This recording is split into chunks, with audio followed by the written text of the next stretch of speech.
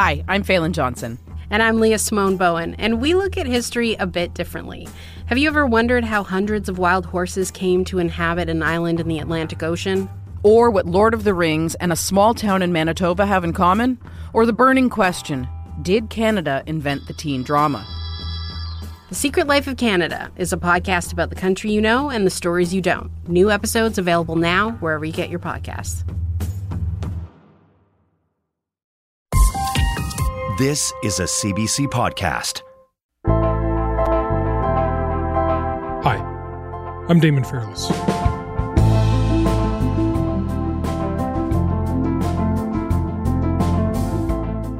In 1996, Purdue Pharma introduced the opioid OxyContin to the world. The company, and the family behind it, the Sacklers, are now infamous for the roles they played ushering in the opioid crisis. And you might have thought that Purdue's story more or less ended after it got hit with tens of trillions of dollars in lawsuits and filed for bankruptcy.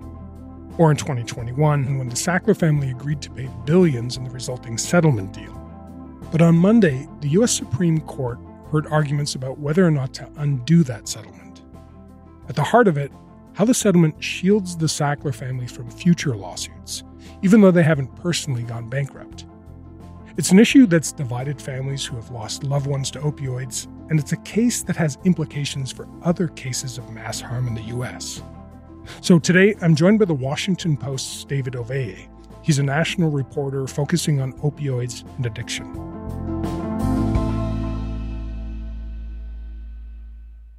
Hey, David, thanks so much for coming on Front Burner. Thank you. I appreciate it.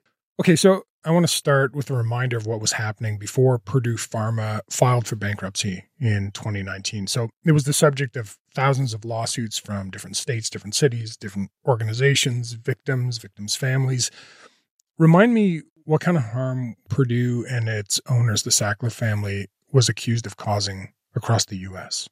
So Purdue Pharma was the maker of a blockbuster painkiller called OxyContin in the mid-1990s. And they are accused, and it's been pretty widely reported, that the company really aggressively marketed its product and really just sort of jump-started the opioid crisis.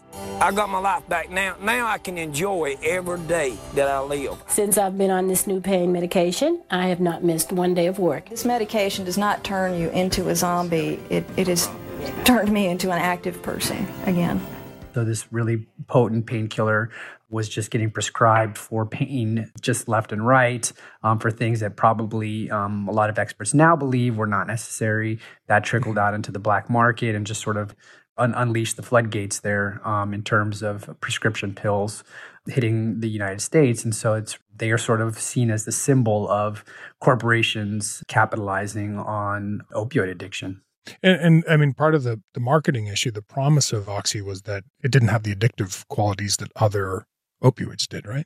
Right. Some patients may be afraid of taking opioids because they're perceived as too strong or addictive. But that is far from actual fact. Less than 1% of patients taking opioids actually become addicted.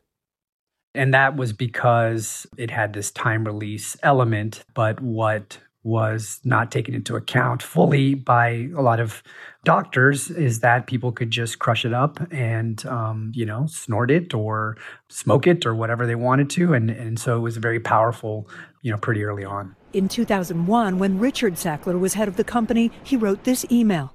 "We have to hammer on abusers in every way possible," he wrote. "They are the culprits and the problem. They are reckless criminals." The emails are part of a court filing by the Massachusetts Attorney General. The filing alleges Richard Sackler directed Purdue staff not to tell doctors the truth about how powerful OxyContin was. We now know. And I should mention, too, in addition to the opioid crisis there in the States, too, that Canada's provincial healthcare systems made claims for $67 billion U.S. in damages from Purdue to address the cost of the crisis. Correct, right. And it's such a broad spectrum of entities that have filed suit against Purdue and, frankly, all of the major pharmaceutical companies, drug distribution companies, pharmacies, retailers. I mean, there's just such a, Purdue is just one highly visible, but really only one player in a whole range of entities that are believed to have really contributed to what is now just an unprecedented public health crisis.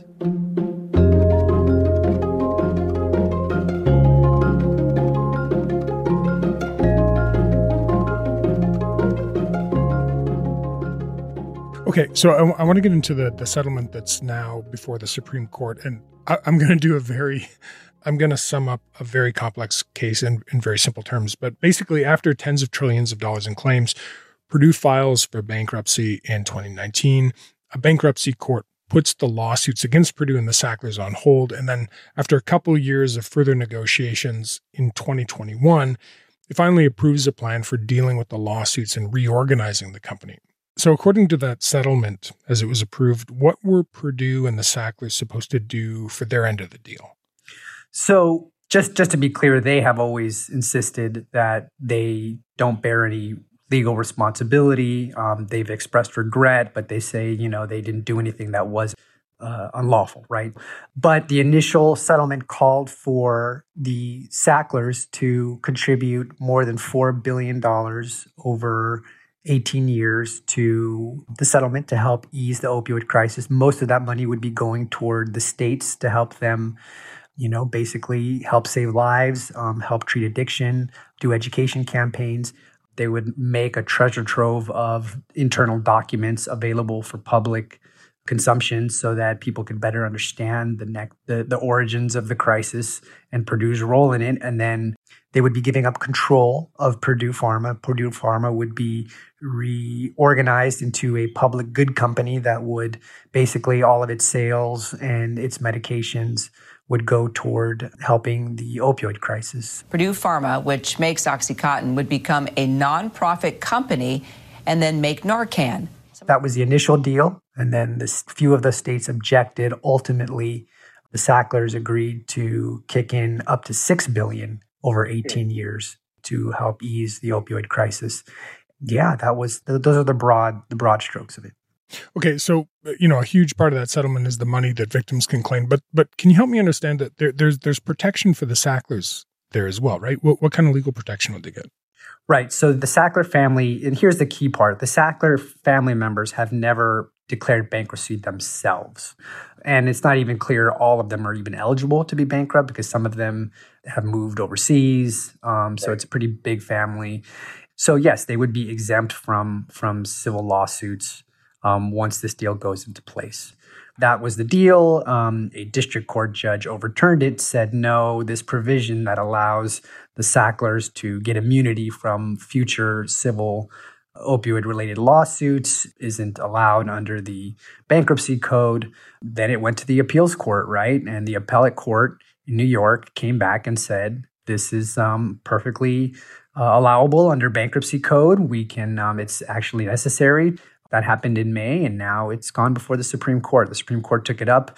It's an issue that, frankly, a lot of bankruptcy experts have been calling for some sort of clarity on. And so this is, a really high-profile case, but, one that has wider-reaching ramifications for these types of bankruptcy dealings.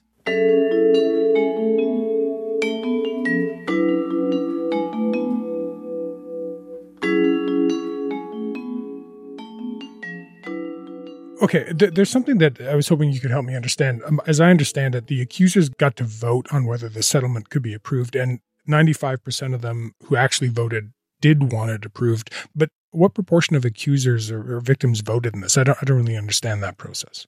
Right. So the Department of Justice, which is challenging this bankruptcy plan, has pointed out that only a fraction of those who are actually eligible to vote actually did. So they sort of say, hey, it's a little misleading to say 95% of creditors, which is the people that are basically suing Purdue, agreed to this because there's a whole lot more who are eligible that did not. Okay. So, of course, it's going to range from the person whose son passed away of an opioid overdose to someone maybe wouldn't have much of a case because it's far removed. Maybe they can't prove that it was a Purdue product, to, the different governments and states and, hospitals and tribes. And so there's so many different entities and people that are, sort of have a stake in in seeing what happens with the settlement. So it's incredibly complex. Okay, so it's been quite a long and winding road leading up to the settlement being examined by the Supreme Court. The question over who should be protected from lawsuits in the settlement caused a couple courts, as you mentioned, to overturn the settlement and then reapprove it. And now part of the Justice Department, called the Office of the U.S. Trustee, has challenged it again, making it a fairly rare bankruptcy case to reach the Supreme Court. So I guess what I'm interested in, what specifically does the Office of the U.S. Trustee say is wrong with the settlement? The trustees' main argument, their contention is that the bankruptcy code does not authorize a court to basically strip someone's right to sue a company without them having agreed to it. The justices heard arguments yesterday over whether the owners of Purdue Pharma, the Sackler family, can be protected from future lawsuits under terms of the settlement. Under the bankruptcy deal, the Sackler family would pay about $6 billion to settle lawsuits with opioid victims and state governments. But the Biden administration says by guaranteeing immunity, the deal violates federal law. So it's sort of it's a broader principle that they're objecting to. And they have said point blank in the arguments and, of course, in the legal filings that this is a corruption of the bankruptcy system that's sort of allowing this, well-heeled family to get away with it, right? To not get the full possible settlements for, a broader range of people, and that people have the right to sue if they want to, right? So that's sort of the broader principle of what the trustee is alleging, and the trustee is the bankruptcy watchdog.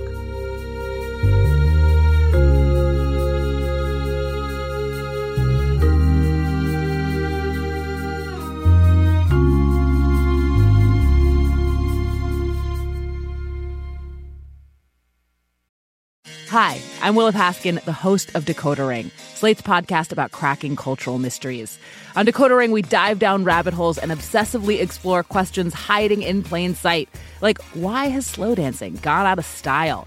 And when did we all become obsessed with hydration? And where did the word mullet, to describe a hairstyle, come from? That's Decoder Ring, named one of the best podcasts of 2023 by the New York Times. Listen to new episodes every 2 weeks and make sure to follow us so you never miss one. That's a fairly principled argument, but there's also kind of the pragmatics of, victims and victims' families getting paid out. So I guess what I'm wondering is how the families who've been affected by the crisis are feeling about this settlement potentially being overturned. Right. And so that has sort of been one of the most interesting dynamics of this whole legal odyssey, is that the victims themselves, the families of victims are split, right? You have this large amount of families who want this to go forward. Some of them really need money to help them rebuild their lives. I mean, I believe it's about $780 million that will go toward victims, and the compensation can range from about, I think, $3,500 to $48,000, depending on the particulars of the case.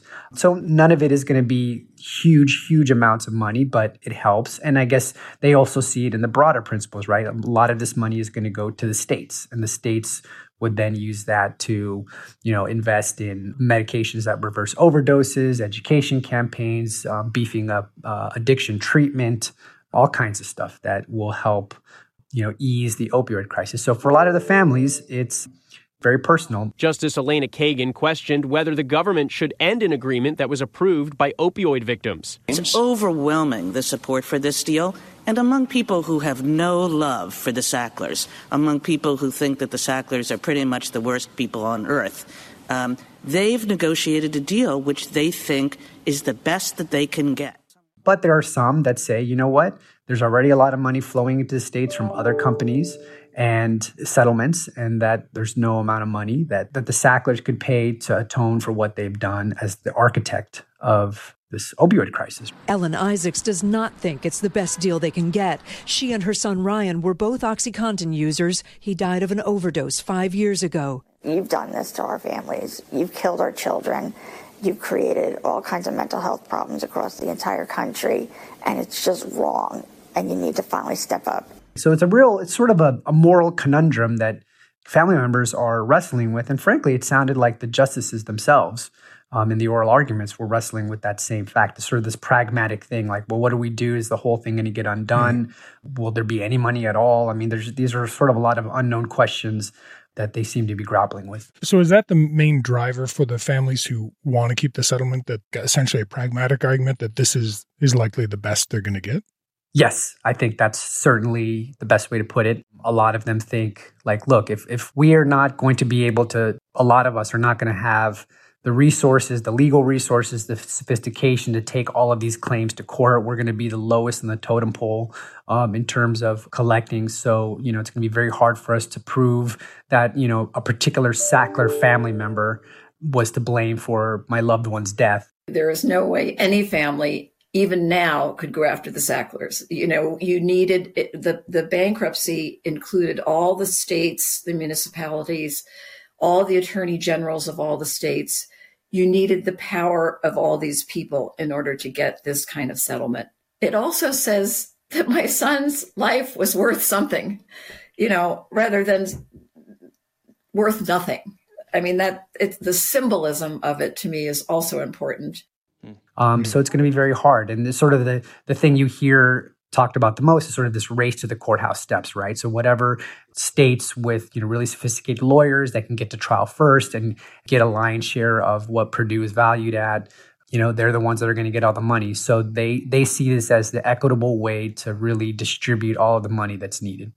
I'm curious, too, about the people you've talked to who actually want this agreement overturned. I'm curious how they see the protection for the Sacklers in the settlement. Do they see this as a gross injustice? Or? Yes, they definitely see it as an injustice. They see it as blood money, and they point out, among other things, that the Sacklers are worth a lot more money than they're going to be putting in. And it's over 18 years, right? So it's not like this is $6 billion that's going to happen right away. This is going to be stretched out over a very long time. And so they think that basically the Sacklers are getting off too easy. After I lost my son, Alexis Plouse's oldest son, Jeff, overdosed when he was just 28. Until they give their money back that they earned from killing our kids, justice has not been served.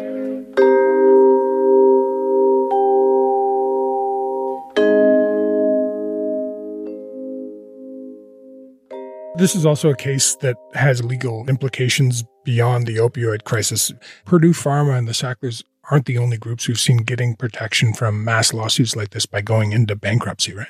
Right. And this has happened with other drug companies and people involved in the prescription opioid business, where they've gone into bankruptcy and it's sort of limited their exposure, and they've had to do settlements and sometimes with third-party releases, these, immunity claims.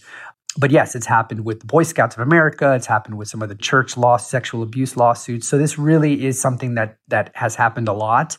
I think what the Supreme Court decides could really reshape how these massive, complex mass litigation cases unfold.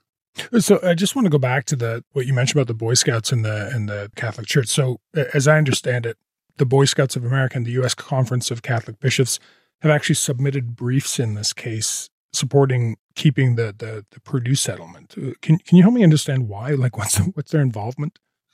Right. Well, they're concerned because the settlements that they've reached also involve releases of lawsuits, right? So basically immunity from future lawsuits for example, with the Boy Scouts, the different people involved or the individual chapters, the rec centers that were hosting Boy Scout meetings, So for them, it's something that made the settlements possible. And so, with these huge mass litigation cases where you have so many plaintiffs and you have so many different people sort of all vying for a piece of the pie, they see it as something that is absolutely necessary to be able to close these cases. Otherwise, they would just be inundated with litigation and the cost of litigating for years and years, and it would just basically bleed these entities dry and nobody would get anything. So is that why the lawyers for Purdue and the Sacklers are arguing that it's important to be able to get this kind of legal protection in these kind of mass litigation cases? Yeah. And I think the justices really seem to be grappling with that, because even some of the more liberal justices who you might think, well, maybe they're inclined to overturn this settlement, they seem to be grappling with the victims getting any kind of money for sort of the tragedies that they've suffered. I just want to go back to what the lawyers from the Office of the U.S. Trustee have been arguing as they challenge the settlement. Why do they say this is unfair to people who might want to get their day in court against the Sacklers in the future? It's the principle of it, right? I mean, you have the right to sue. Why should people who are not bankrupt be able to dictate whether you could sue or not, right? So that was one of the things that they brought up is, well, they could just easily go into bankruptcy themselves and declare bankruptcy. So it's sort of the broader legal principle, and they believe that the bankruptcy code does not allow for it. It's been sort of existing in this gray area legally for a long time, where some jurisdictions allow for it, others don't, but it's been used for over 3 decades. So there's some interesting issues that the justices are really going to have to sort out.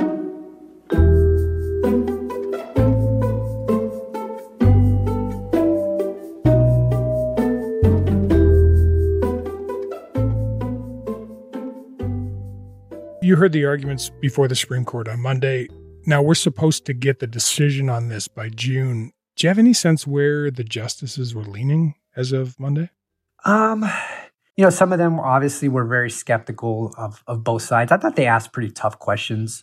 Justice Jackson, for example, certainly was pressing hard on the Sacklers and why they couldn't, declare bankruptcy, and why the Sacklers had so much say in all of this. Only because the Sacklers have taken the money offshore, right? I mean, it's necessary to do this because the Sacklers have taken the money and are not willing to give it back. It's hard to tell. Usually you can kind of tell in some of these cases which way they're leaning, but, I don't think anyone can say with any certainty which way they're going to rule. So, David, say the settlement is ultimately overturned. Where would that leave the families? Well, that's a great question. I mean, if you talk to the government and some of the people that oppose the settlements, they believe that, future settlement can still be reached. If you talk to the other side, they say, well, nope, the Sacklers aren't going to give anything unless they get those releases. So it's just kind of all up in the air.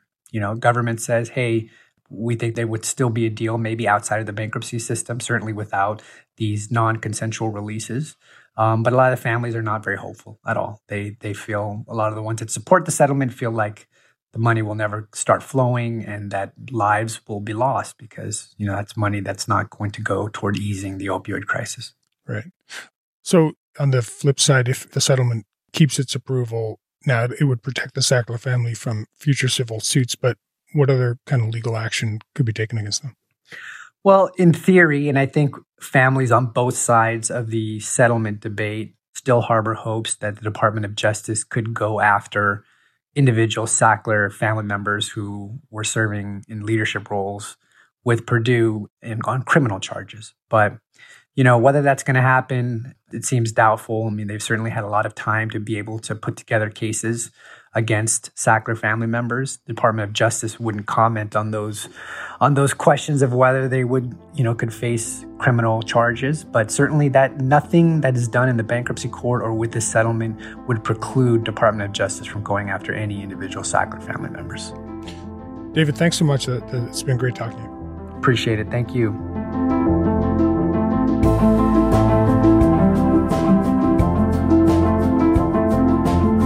All right, that's it for today. I'm Damon Fairless. Thanks for listening to Front Burner, and I'll talk to you tomorrow.